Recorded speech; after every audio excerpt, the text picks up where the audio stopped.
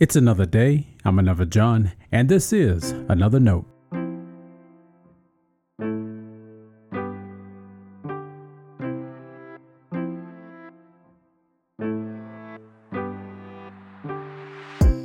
Today's edition of Another Note is titled, Forgetting Labels.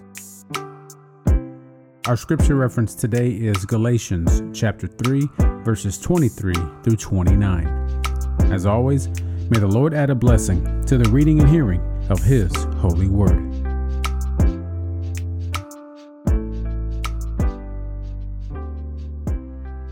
Now, before faith came, we were imprisoned and guarded under the law until faith would be revealed. Therefore, the law was our disciplinarian until Christ came, so that we might be justified by faith. But now that faith has come, we are no longer subject to a disciplinarian, for in Christ Jesus you are all children of God through faith. As many of you as were baptized into Christ have clothed yourselves with Christ. There is no longer Jew or Greek. There is no longer slave or free. There is no longer male and female. For all of you are one in Christ Jesus. And if you belong to Christ, then you are Abraham's offspring, heirs according to the promise. This is the word of our Lord. Thanks be to God.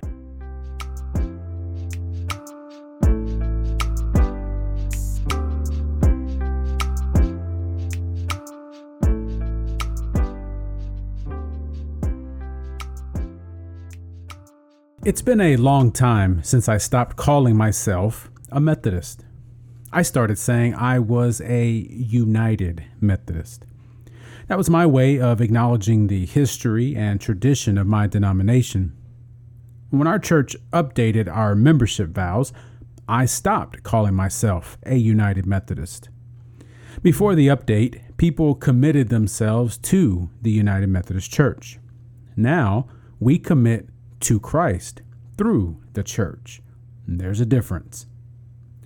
That decision helped me see I'm not a Methodist or even a United Methodist. No, I'm a United Methodist Christian. What a great notion, I thought. I still use that language from time to time today. But even that is not whole. Am I thankful for the church that brought me to faith, that called me to pastor God's people, that is taking care of my family? Of course, I am grateful to God for those things and so much more I have experienced through church. But that's still a label.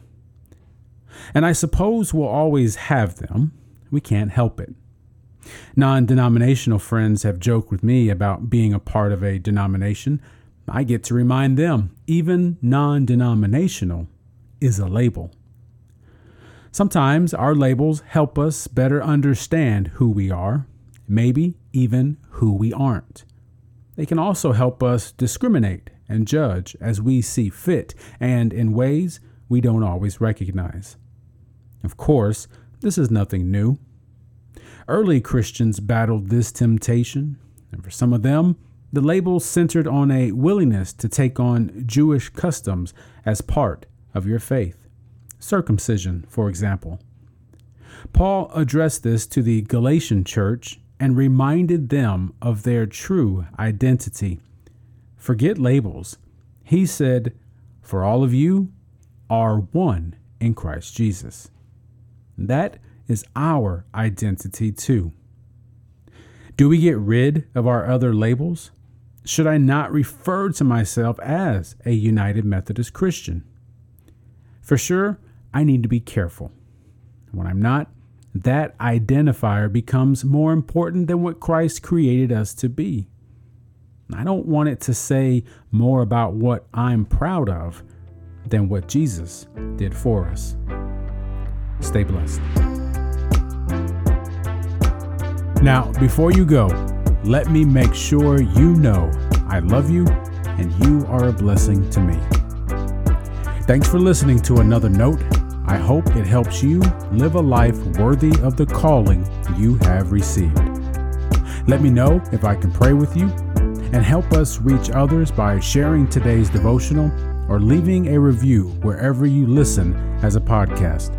And finally, make sure to check out the website at anotherjohn.com. God be with you.